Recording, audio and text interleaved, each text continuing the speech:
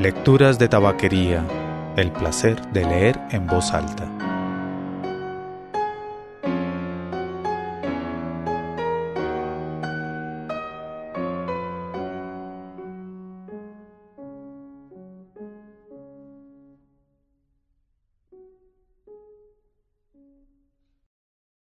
Soy Mauricio Duque Arrubla. Usted escucha Lecturas de Tabaquería, el podcast de lecturas en voz alta. Si tiene comentarios puede hacerlos a mauricio@lecturasdetabaquería.com.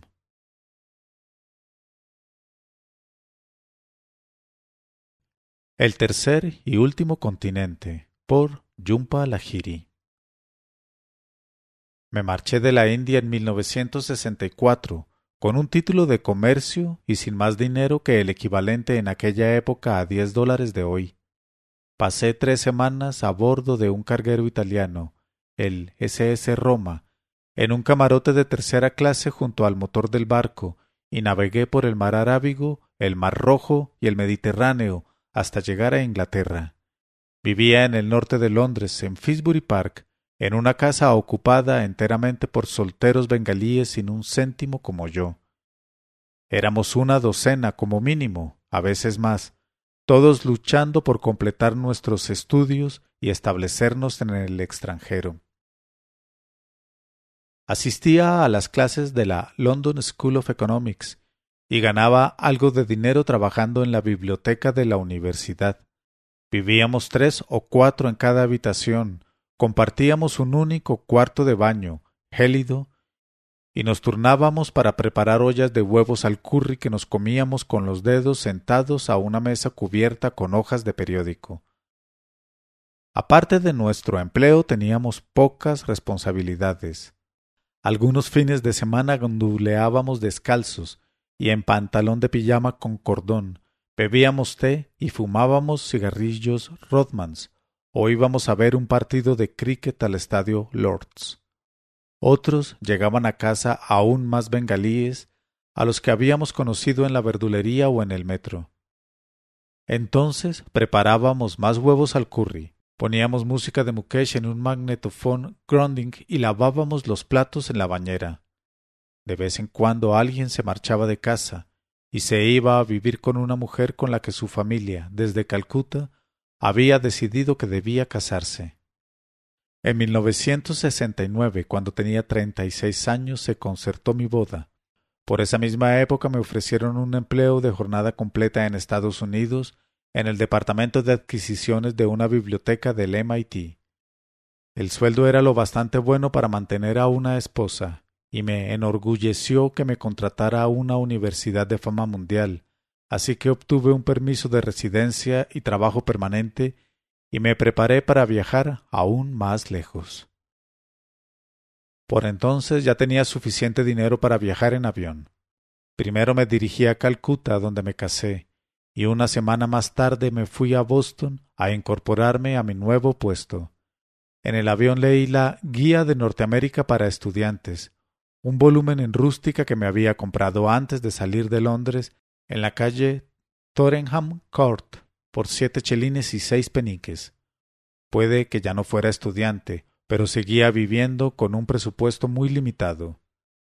Me enteré de que los norteamericanos conducían por el lado derecho de la calzada y no por el izquierdo, que el ascensor lo llamaban lift y no elevator, como en Inglaterra, y que cuando el teléfono comunicaba decían que estaba busy en lugar de engaged.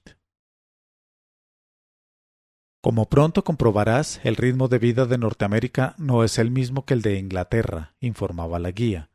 Todos creen que deben llegar a lo más alto. No esperes que te ofrezcan la clásica taza de té inglesa.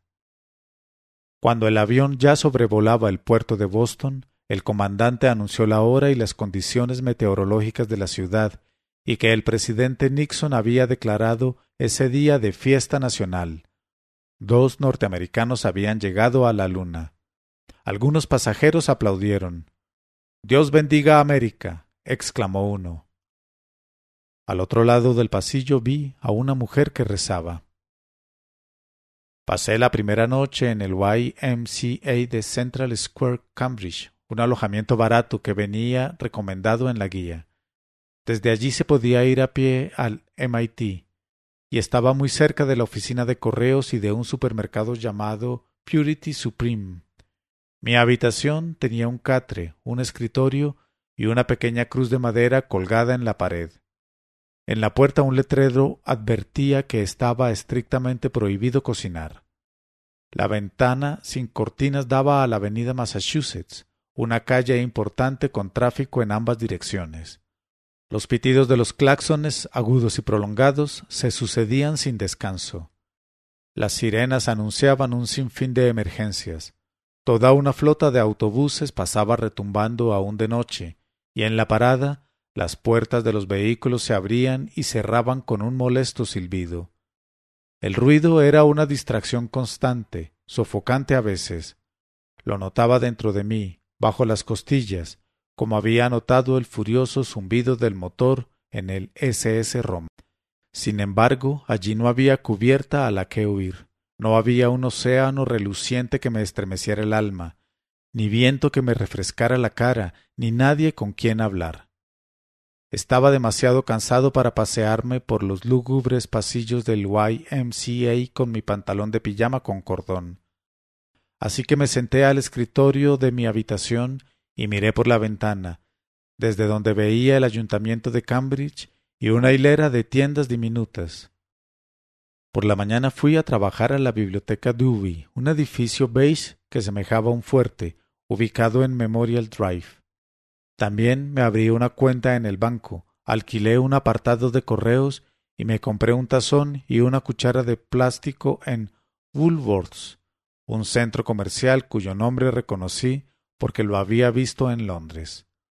Fui al Purity Supreme y me paseé por los pasillos convirtiendo onzas en gramos y comparando los precios con los de Inglaterra.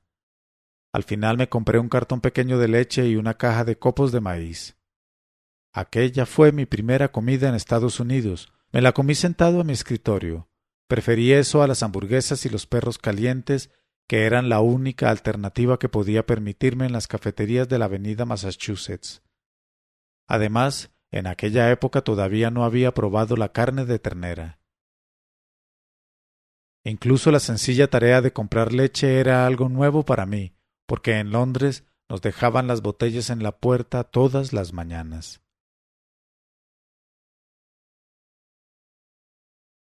Una semana después ya me había adaptado más o menos. Comía copos de maíz con leche por la mañana y por la noche, y compré unos plátanos para introducir un poco de variedad a mi dieta. Los cortaba en rodajas con la cuchara dentro del mismo tazón. También compré bolsitas de té y un termo que el dependiente de Woolworths no llamó flask, sino thermos. Me informó de que un flask servía para guardar whisky, otra cosa que yo nunca había probado. Por lo que costaba una sola taza de té en una cafetería todas las mañanas, antes de ir a trabajar, llenaba el termo de agua hirviendo y preparaba las 4 tazas de té que me bebía a lo largo del día. Compré un cartón de leche más grande y aprendí a dejarlo en la parte sombreada del alféizar de la ventana, como había visto hacer a otros residentes del YMCA. Por las noches, para matar el tiempo, leía el Boston Globe, abajo en una sala espaciosa con vidrieras de colores. Leía cada artículo y cada anuncio para familiarizarme con todo, y cuando se me cansaba la vista subía a acostarme. Pero no dormía bien. Todas las noches tenía que dejar la ventana abierta. Era la única forma de que corriera un poco de aire en aquella habitación sofocante, y el ruido era insoportable. Me tumbaba en el camastro y me tapaba los oídos con los dedos, pero cuando me quedaba dormido se me caían las manos y el ruido del tráfico volvía a despertarme. Por la ventana entraban plumas de paloma, y una noche, al verter la leche sobre mis copos de maíz, vi que se había cortado. Aun así, decidí quedarme en el YMCA 6 semanas, hasta que mi mujer obtuviera su pasaporte y su permiso de residencia. Cuando llegara a ella tendría que alquilar un piso decente, de modo que, de vez en cuando, repasaba la sección de anuncios clasificados del periódico o me acercaba a la oficina de alojamiento del MIT durante el descanso de la hora de comer para ver si había algo que se ajustara a mi presupuesto. Fue así como encontré una habitación con disponibilidad inmediata, en una casa de una calle tranquila. Según el anuncio costaba $8 por semana. Copié el número en mi guía y llamé desde una cabina telefónica, escogiendo las monedas con las que todavía no estaba familiarizado, más pequeñas y más ligeras que los chelines, más pesadas y más brillantes que las paisas. ¿Con quién hablo?, me preguntó una mujer con voz enérgica. Sí, buenas tardes, señora. Llamo por la habitación de alquiler. ¿Harvard o Tech? ¿Perdón? ¿Cómo dice? ¿Eres de Harvard o del Tech? Deduje que Tech se refería al Massachusetts Institute of Technology y respondí. Trabajo en la biblioteca Dewey y, vacilante, añadí, en el Tech. Yo solo alquilo habitaciones a chicos de Harvard o del Tech. Sí, señora. La mujer me dio una dirección y cita para las 7 de la tarde. Me puse en marcha a las 6:30 con mi guía en el bolsillo y la boca recién enjuagada con Listerine. Torcí por una calle arbolada perpendicular a la avenida Massachusetts. Entre las grietas de la acera asomaban algunas briznas de hierba. Pese al calor, llevaba americana y corbata, pues me planteaba aquella cita como una entrevista más. Nunca había vivido en una casa cuyos propietarios no fueran indios.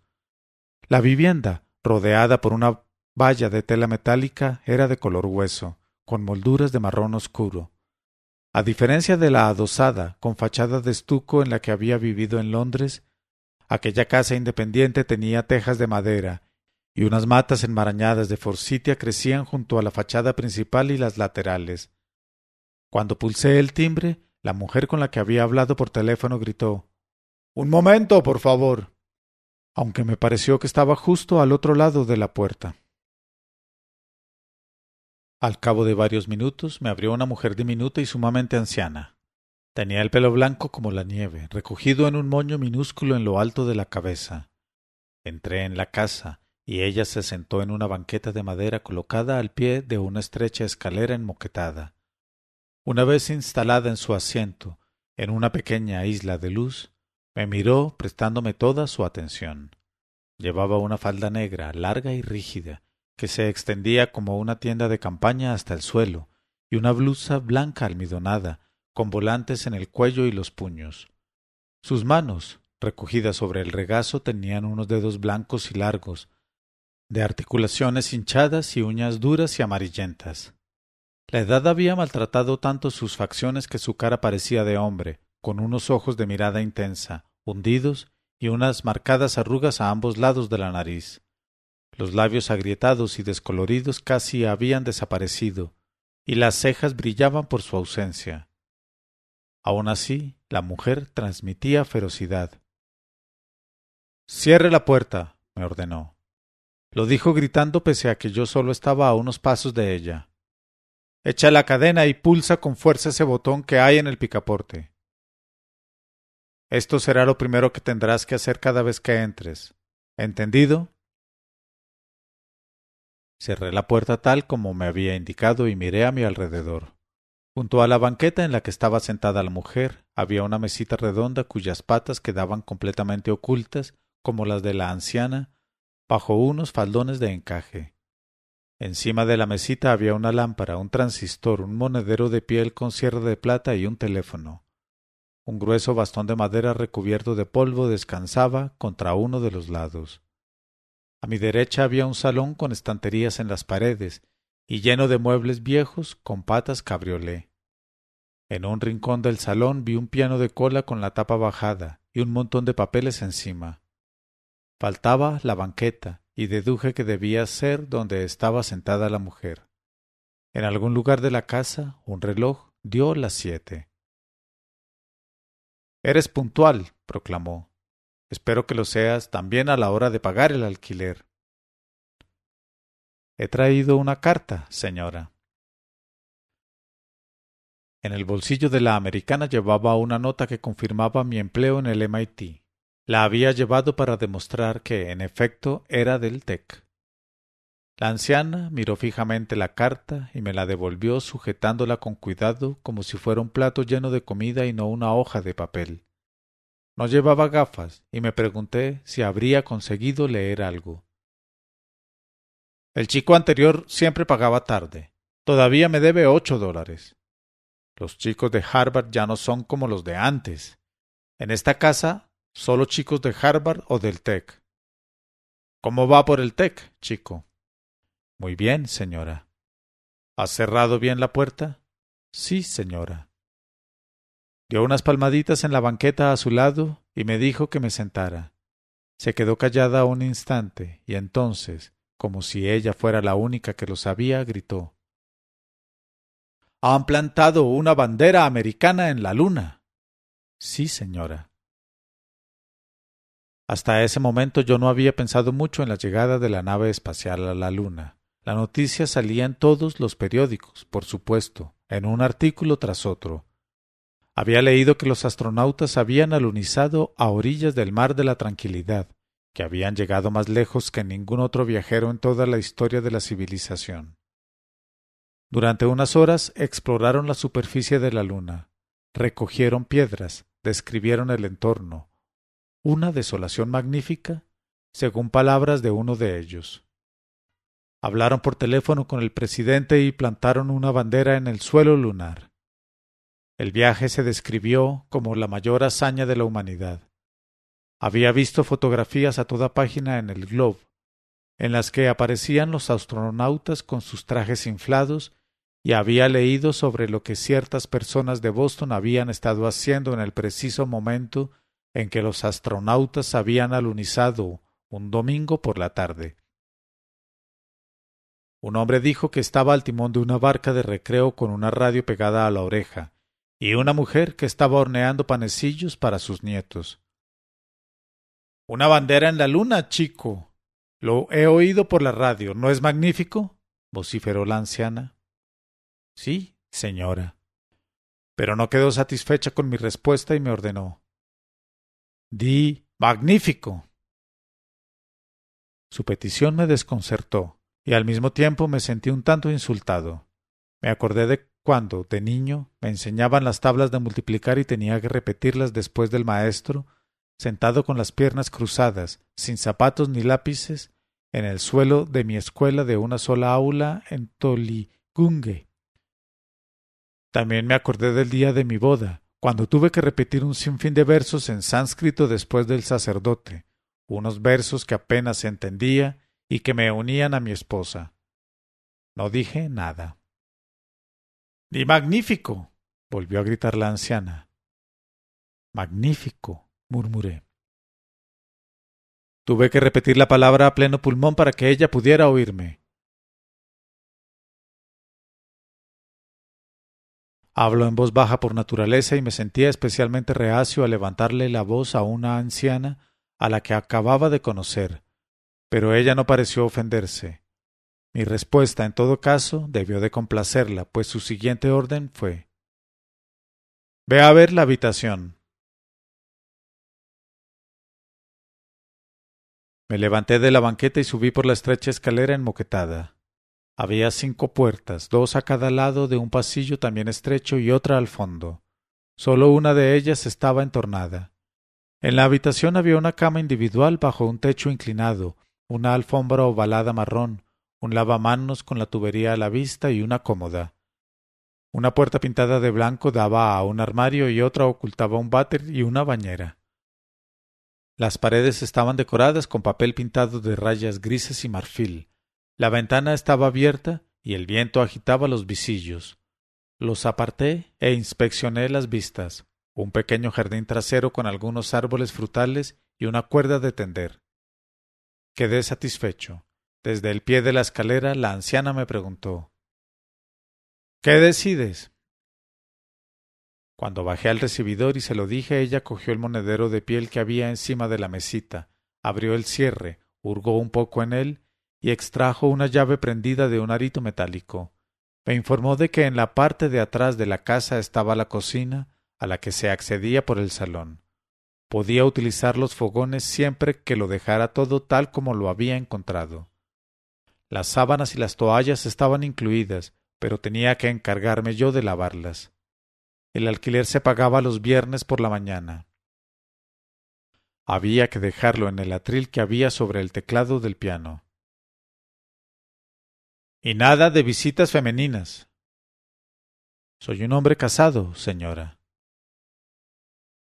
Era la primera vez en mi vida que hacía esa afirmación. Pero ella no me oyó. Nada de visitas femeninas, insistió.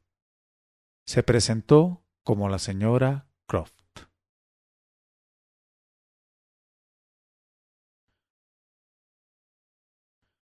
Mi mujer se llamaba Mala. La boda la habían concertado mi hermano mayor y su esposa. Yo contemplé la propuesta sin mostrar rechazo ni entusiasmo. Era un deber que se esperaba que cumpliera, como se espera de todo varón. Ella era la hija de un maestro de Belegata. Me dijeron que sabía cocinar, tejer, bordar, dibujar paisajes y recitar poemas de Tagore. Pero esos talentos no compensaban el hecho de que no poseyera una tez clara, y por eso había sido rechazada por un joven tras otro. Tenía 27 años y sus padres empezaban a temer que no se casara, de modo que estaban dispuestos a enviar a su única hija a la otra punta del planeta para evitar que se convirtiera en una solterona. Compartimos una cama durante 5 noches. Todas esas noches, después de aplicarse crema hidratante y hacerse una trenza, cuyo extremo ataba con un trozo de cordel de algodón negro, Mala me daba la espalda y lloraba. Echaba de menos a sus padres. Pese a que yo iba a marcharme del país al cabo de unos días, la tradición dictaba que ella había pasado a formar parte de mi casa y, por lo tanto, durante las 6 semanas siguientes tendría que vivir con mi hermano y su mujer, cocinando, limpiando y sirviendo té y dulces a los invitados. Yo no hacía nada para consolarla. Me tumbaba en mi lado de la cama y me dedicaba a leer la guía, alumbrándome con una linterna y a preparar el viaje. De vez en cuando pensaba en la diminuta habitación que había al otro lado de la pared y que había pertenecido a mi madre. Estaba prácticamente vacía. En el camastro de madera donde antes dormía mi madre había amontonadas maletas y ropa de cama vieja. Casi 6 años atrás, antes de partir hacia Londres, la había visto morir en aquel lecho. Los últimos días la había encontrado más de una vez jugando con sus excrementos.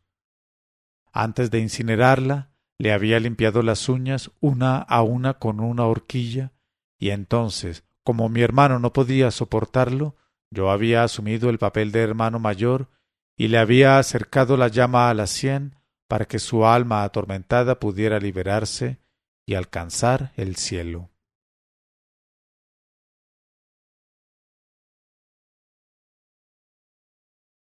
A la mañana siguiente me mudé a la habitación de la casa de la señora Croft. Cuando abrí la puerta la encontré sentada en la banqueta del piano, igual que el día anterior. Iba vestida con la misma falda negra y la misma blusa blanca almidonada, y tenía las manos recogidas de manera idéntica sobre el regazo. Todo estaba tan igual que me pregunté si habría pasado la noche en la banqueta. Subí mi maleta al primer piso, llené mi termo de agua hirviendo en la cocina y me marché a trabajar. Aquella noche, cuando volví de la universidad, la señora Croft seguía allí sentada. Siéntate, chico. Dio unas palmaditas a su lado. Me senté en el borde de la banqueta.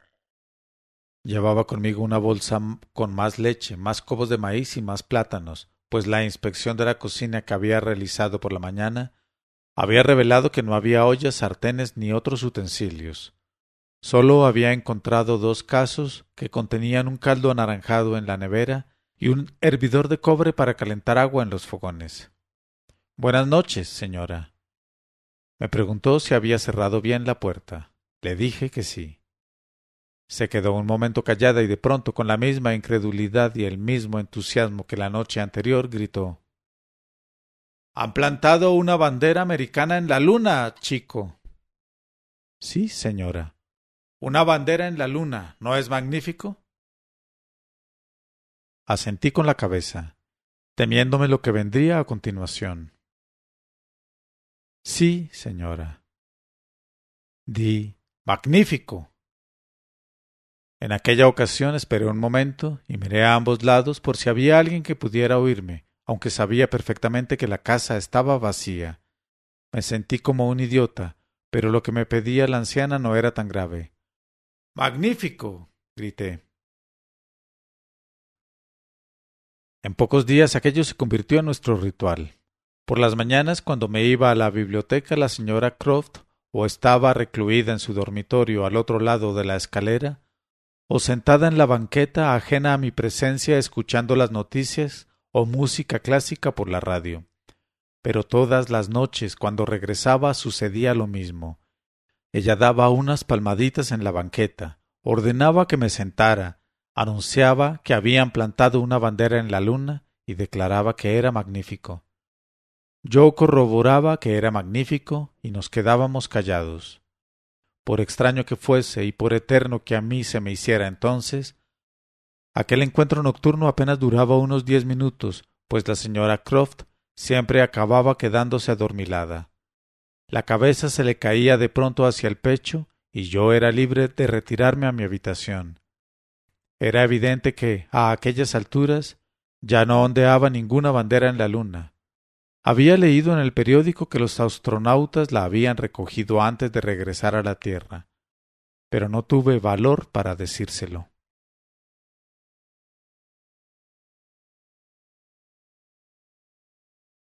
El viernes por la mañana, cuando llegó el momento de pagar mi primer alquiler semanal, me acerqué al piano del salón a dejar el dinero en el atril. Las teclas habían perdido el brillo y el color. Pulsé una y no produjo ningún sonido. Había metido 8 billetes de $1 en un sobre en el que había escrito el nombre de la señora Croft, pues no tenía por costumbre dejar por ahí dinero desatendido. Desde allí alcanzaba a ver el perfil de la falda con forma de tienda de campaña de la anciana, que, sentada en la banqueta, escuchaba la radio. Me pareció innecesario hacerla levantar y caminar hasta el piano. Nunca la había visto andar, y el bastón que siempre descansaba a su lado, apoyado en la mesita, me hacía pensar que le costaba trabajo. Cuando me acerqué a la banqueta, ella alzó la cabeza para mirarme y me preguntó: ¿Qué quieres? El alquiler, señora. En el atril del piano. Lo tengo aquí. Le tendí el sobre, pero sus dedos entrelazados sobre su regazo no se movieron. Me agaché y bajé el sobre un poco más para que le quedara a la altura de las manos. Al cabo de un momento ella lo aceptó y asintió con la cabeza. Aquella noche, cuando volví a casa, la señora Croft no dio unas palmaditas en la banqueta. No obstante, por costumbre, me senté a su lado como hacía todos los días. Me preguntó si había cerrado bien la puerta, pero no mencionó la bandera que habían plantado en la luna. En lugar de eso, dijo: Muy amable de tu parte. Perdón, señora, ¿cómo dice? Muy amable. Aún tenía el sobre en las manos.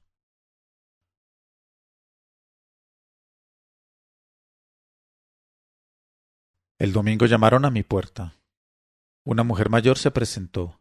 Era la hija de la señora Croft, Helen. Entró en la habitación e inspeccionó las paredes como si buscara algún cambio. Vio las camisas colgadas en el armario, las corbatas colgadas en el picaporte de la puerta, la caja de copos de maíz sobre la cómoda, el tazón y la cuchara sucios en el lavamanos. Era una mujer de poca estatura y gruesa de cintura, con el pelo cano, muy corto, y los labios pintados de un rosa intenso. Llevaba un vestido de tirantes, un collar de cuentas de plástico blanco y unas gafas que, suspendidas de una cadena, reposaban sobre su pecho como un columpio. Tenía el dorso de las piernas surcado de venas azul oscuro y los músculos de los brazos le colgaban como berenjenas asadas. Me dijo que vivía en Arlington, un municipio al que se llegaba por la avenida Massachusetts. Vengo una vez por semana a traerle la compra a mi madre. ¿Todavía no lo ha mandado a freír espárragos? No, señora, nos llevamos bien. Algunos chicos huyen despavoridos, pero creo que usted le parece simpático. Es el primer inquilino al que ha calificado de caballero. Muchas gracias, señora. Me miró y reparó en mis pies descalzos. Todavía me resultaba extraño llevar zapatos dentro de casa y siempre me los quitaba antes de entrar en mi habitación. ¿Hace poco que vive en Boston? Hace poco que vivo en Estados Unidos, señora. ¿De dónde es? Arqueó las cejas. De Calcuta, India. Ah, sí. Hace cosa de un año tuvimos a un inquilino brasileño. Ya verá, Cambridge es una ciudad muy cosmopolita. Asentí con la cabeza y empecé a preguntarme si nuestra conversación se prolongaría mucho, pero entonces nos llegó la voz electrizante de la señora Croft desde el piso de abajo. Salimos al pasillo y la oímos gritar: «¡Bajad inmediatamente!». «¿Qué pasa?», gritó Helen a su vez. «¡Inmediatamente!». Me puse los zapatos a toda prisa. Helen soltó un suspiro. Nos dirigimos hacia la escalera. Como era demasiado estrecha y no podíamos bajar los dos a la vez, seguía a Helen, que no parecía tener ninguna prisa, y se quejaba de que le dolía una rodilla. «Has estado caminando sin el bastón», gritó Helen. «Sabes que no debes caminar sin el bastón». Se detuvo, con la mano apoyada en el pasamanos, y me miró. A veces resbala y se cae. Por primera vez fui consciente de la vulnerabilidad de la señora Croft. Me la imaginé en el suelo delante de la banqueta, tendida boca arriba, contemplando el techo, con un pie apuntando en cada dirección. Pero cuando llegamos abajo la encontramos sentada en la misma postura de siempre, con las manos recogidas sobre el regazo. Junto a sus pies había dos bolsas de la compra. Cuando nos plantamos ante ella, no dio unas palmaditas en la banqueta, ni nos pidió que nos sentáramos. Nos fulminó con la mirada. «¿Qué pasa, madre?». «Es indecoroso». «¿Qué es indecoroso?». «Es indecoroso que una dama y un caballero que no están casados mantengan una conversación privada sin carabina». Helen le recordó que tenía 68 años y que podría ser mi madre, pero la señora Croft insistió en que Helen y yo habláramos abajo en el salón. Añadió que también era indecoroso que una dama de la categoría de Helen revelara su edad y que llevara un vestido que le dejara los tobillos a la vista. «De acuerdo que estamos en 1969, madre. ¿Qué pasaría si un día salieras de la casa y vieras a una chica con minifalda?». La señora Croft dio un bufido y respondió: «Haría que la detuvieran». Helen negó con la cabeza y recogió del suelo una de las bolsas de la compra. Yo cogí la otra y la seguí por el salón hasta la cocina. Las bolsas estaban llenas de latas de sopa. Helen las abrió una por una con un abrelatas. Vació en el fregadero los casos de sopa de la nevera, los lavó, los llenó con el contenido de las latas que acababa de abrir y volvió a meterlos en el frigorífico. «Hasta hace unos años aún podía abrir las latas ella sola», me explicó Helen. «Le fastidia mucho que ahora tenga que hacerlo yo. Pero el piano le destrozó las manos». Se puso las gafas, echó un vistazo en los armarios y se fijó en mis bolsitas de té. «¿Le apetece que nos tomemos uno?». Llené el hervidor y lo puse en el fuego. «Perdone, señora, ¿ha dicho el piano?». «Era profesora de piano. Dio clases durante 40 años. Así nos mantuvo después de morir mi padre». Helen puso los brazos en jarras y se quedó mirando la nevera abierta. Metió una mano, sacó un paquete de mantequilla, frunció el ceño y lo tiró a la basura. «Creo que ya está», dijo, y guardó las latas de sopa sin abrir en el armario. Me senté a la mesa mientras Helen lavaba los platos, cerraba las bolsas de la basura y regaba una planta que había sobre el fregadero. Entonces vertió agua hirviendo en 2 tazas. Me acercó una sin añadirle leche y con la etiqueta de la bolsita de té colgando por un lado, y se sentó a la mesa. «Perdone, señora, ¿pero es suficiente?». Él dio un sorbo de té. Su pintalabios dejó la huella roja de una sonrisa en el borde de la taza. «¿Suficiente qué?». «La sopa de los casos». ¿Es suficiente comida para la señora Croft?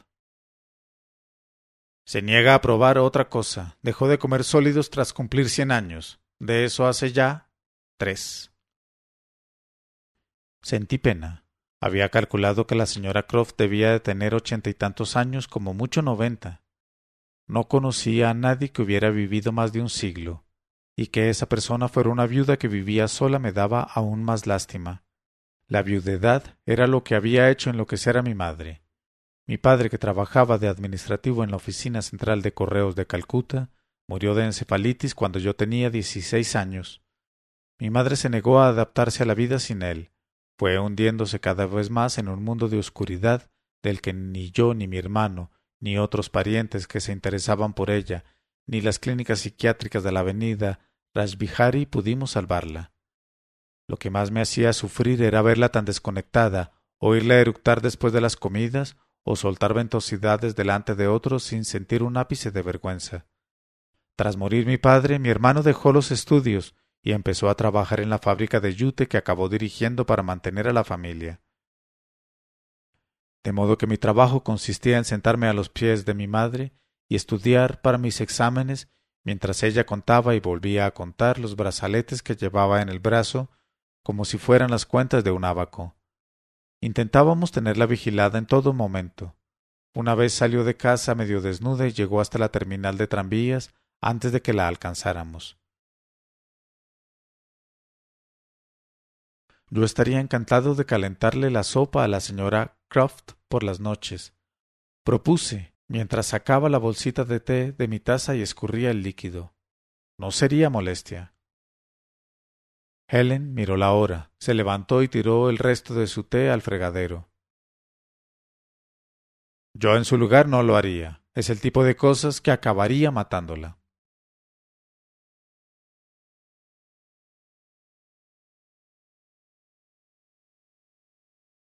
Aquella noche, cuando Helen hubo regresado a Arlington y la señora Croft y yo volvíamos a estar solos, empecé a inquietarme. Ahora que sabía lo mayor que era, me preocupaba que le pasara algo en plena noche, o cuando yo estuviera fuera durante el día. Por enérgica que fuera su voz, y por despótica que pareciera, yo sabía que un pequeño rasguño o un ataque de tos podían acabar con una persona tan anciana. Sabía que cada día que vivía era un pequeño milagro. Aunque su hija me había parecido una persona agradable, no descartaba que me acusara de negligencia si sucedía algo, y eso me preocupaba. Helen, en cambio, no parecía en absoluto preocupada. Venía todos los domingos y le traía la sopa a la señora Croft y se marchaba. Así transcurrieron las 6 semanas de aquel verano. Todas las noches, cuando volvía a casa después de cumplir mi jornada laboral en la biblioteca, me sentaba unos minutos en la banqueta del piano con la señora Croft. Le hacía un poco de compañía, le aseguraba que había cerrado bien la puerta y le decía que la bandera de la luna era magnífica. Algunas noches me quedaba sentado a su lado hasta mucho después de que se hubiera quedado dormida, maravillado por su longevidad. A veces intentaba imaginar el mundo tal como era cuando ella nació, en 1866. Un mundo lleno de mujeres con faldas negras largas y conversaciones castas en el salón. En aquellos momentos, cuando le miraba las manos con los nudillos hinchados, recogidas sobre su regazo, me las imaginaba delgadas y suaves pulsando las teclas del piano. Algunas noches bajaba al salón antes de acostarme para asegurarme de que no se había caído de la banqueta o de que ya estaba a salvo en su dormitorio. Los viernes, sin falta, le ponía el sobre con el dinero del alquiler en las manos. Aquellos sencillos gestos eran lo único que podía hacer por ella. Yo no era su hijo, y aparte de esos $8, no le debía nada.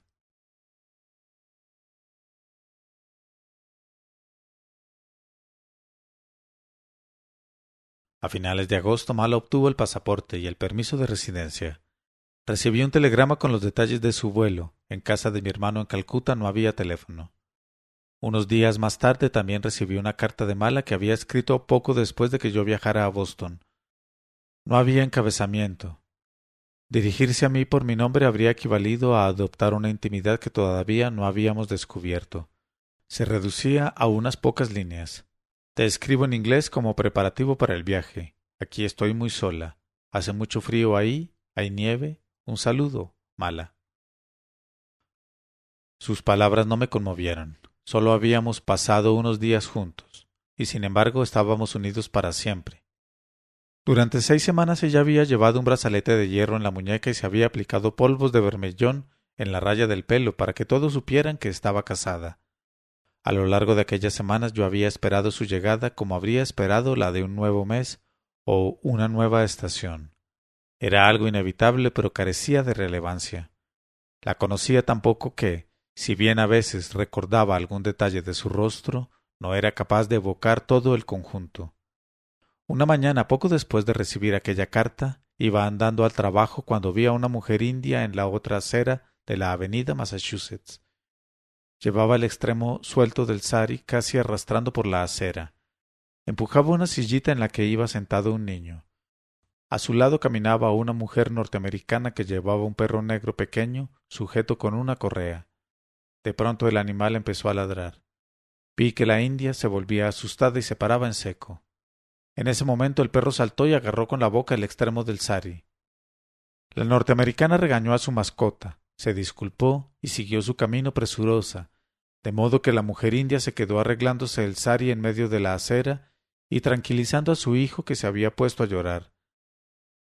No me vio allí parado y al cabo de un instante siguió andando.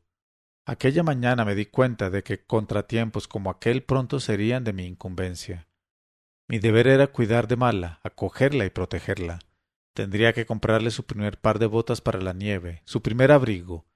Tendría que decirle qué calles debía evitar, de qué dirección venían los coches, explicarle que debía llevar el sari de forma que el extremo suelto no arrastrara por la acera.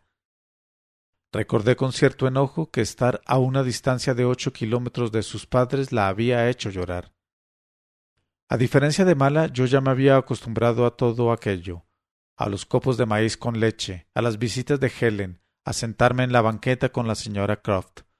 A lo único que no estaba acostumbrado era a Mala. Con todo, hice lo que tenía que hacer. Fui a la oficina de alojamiento del MIT y encontré un apartamento amueblado a solo unas manzanas del campus, con una cama de matrimonio, una cocina y un cuarto de baño privados. Costaba $40 a la semana. El último viernes entregué a la señora Croft un sobre con 8 billetes de $1. Bajé mi maleta y le anuncié que me marchaba. Ella guardó mi llave en su monedero. Lo último que me pidió fue que le diera el bastón que descansaba en la mesita para poder ir hasta la puerta y cerrarla cuando yo hubiera salido. Bueno, adiós. Se despidió y volvió a entrar en la casa. No esperaba que la anciana manifestara emoción alguna, pero de todas formas me llevé una desilusión. No era más que un inquilino, un hombre que durante 6 semanas le había pagado algo de dinero y había entrado y salido de su casa. Comparadas con un siglo, 6 semanas no eran nada.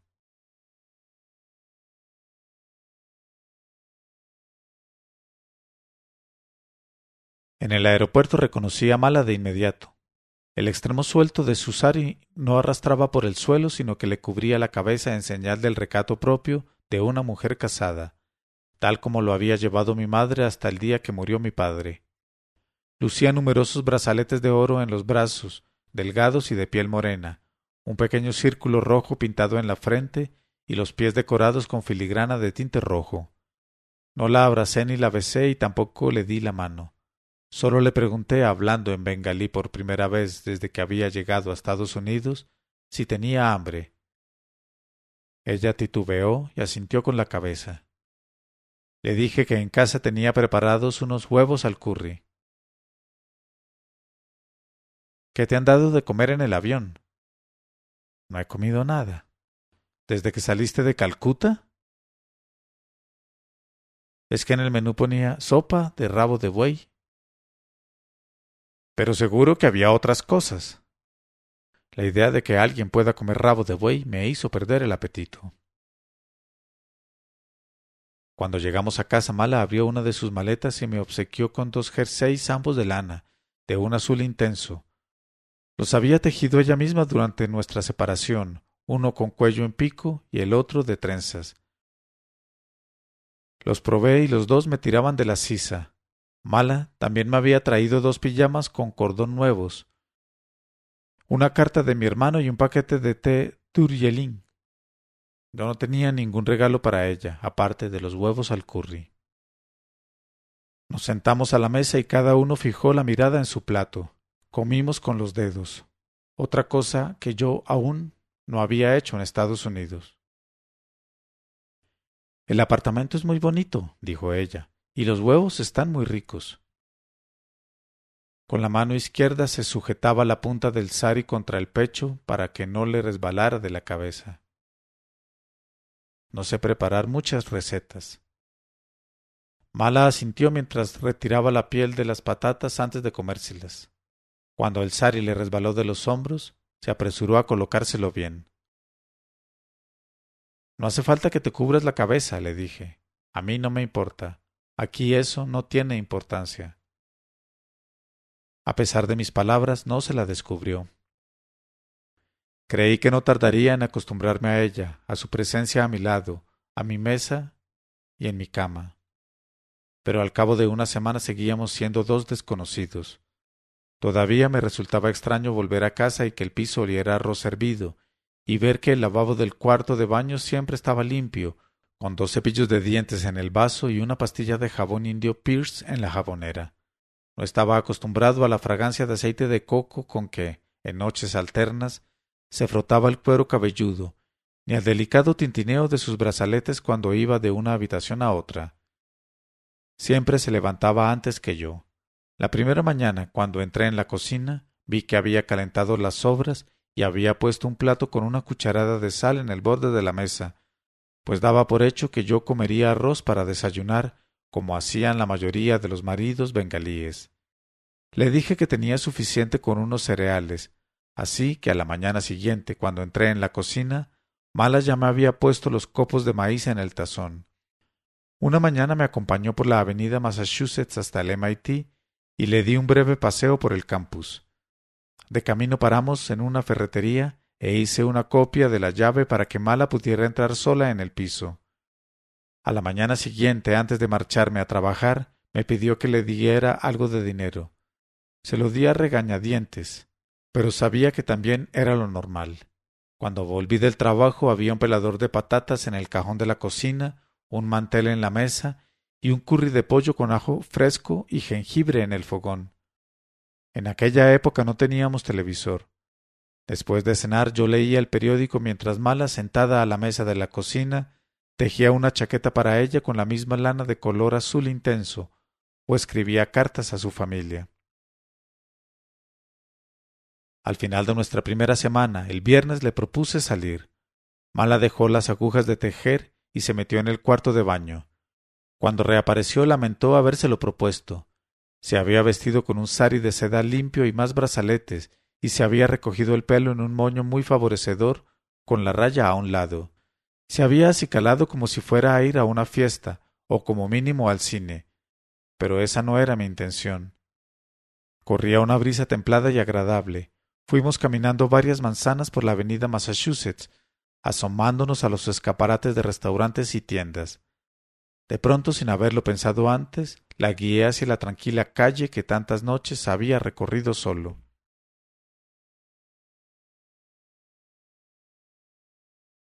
Aquí es donde vivía antes de que llegaras tú, le expliqué al detenerme ante la valla de tela metálica de la señora Croft.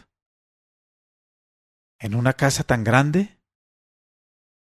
Tenía una habitación pequeña en el piso de arriba. Daba a la parte de atrás. ¿Quién más vive en esta casa?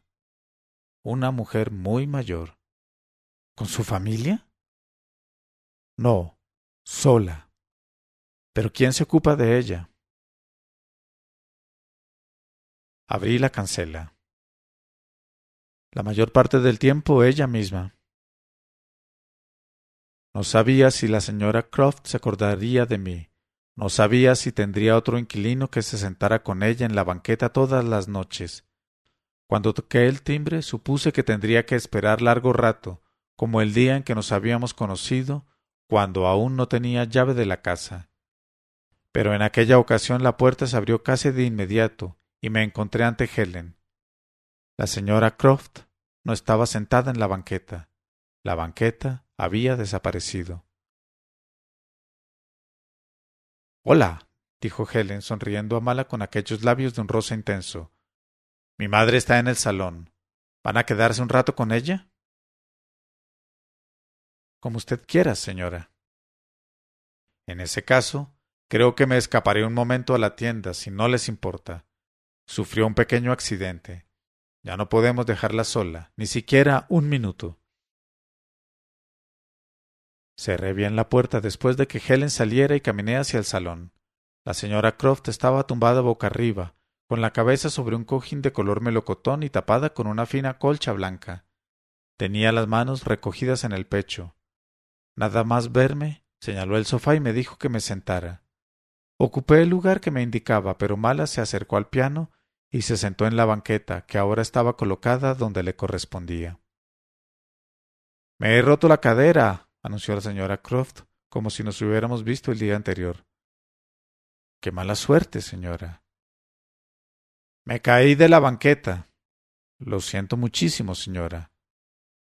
«Fue por la noche. ¿Sabes qué hice, chico?» Negué con la cabeza. «Llamé a la policía». Dirigió la mirada al techo y sonrió con gesto sereno, mostrando una hilera de dientes largos y grisáceos. No le faltaba ni uno solo.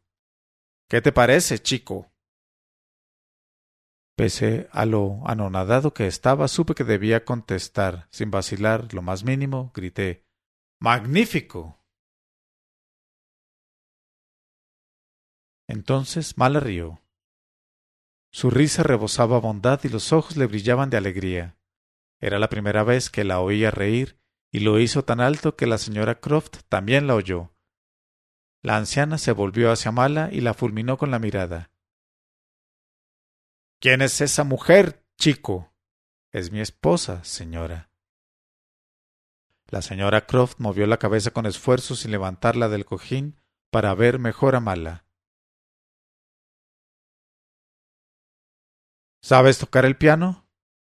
«No, señora», contestó ella. «Pues levántate». Mala se puso en pie y se colocó bien la parte del sari que le cubría la cabeza, sujetándoselo contra el pecho.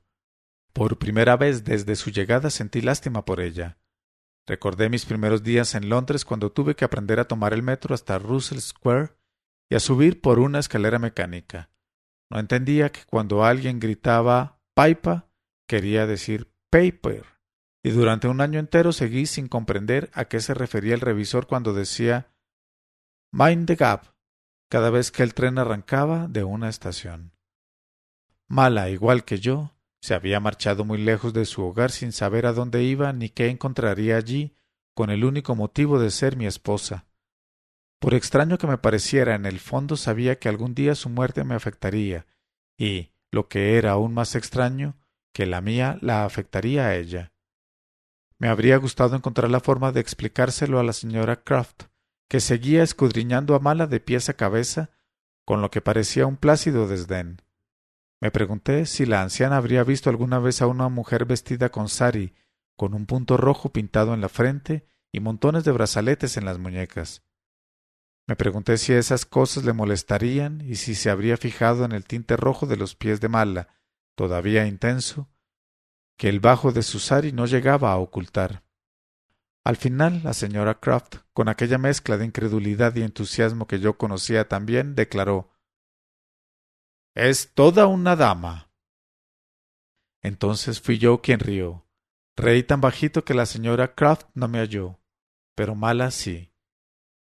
Y por primera vez nos miramos y nos sonreímos.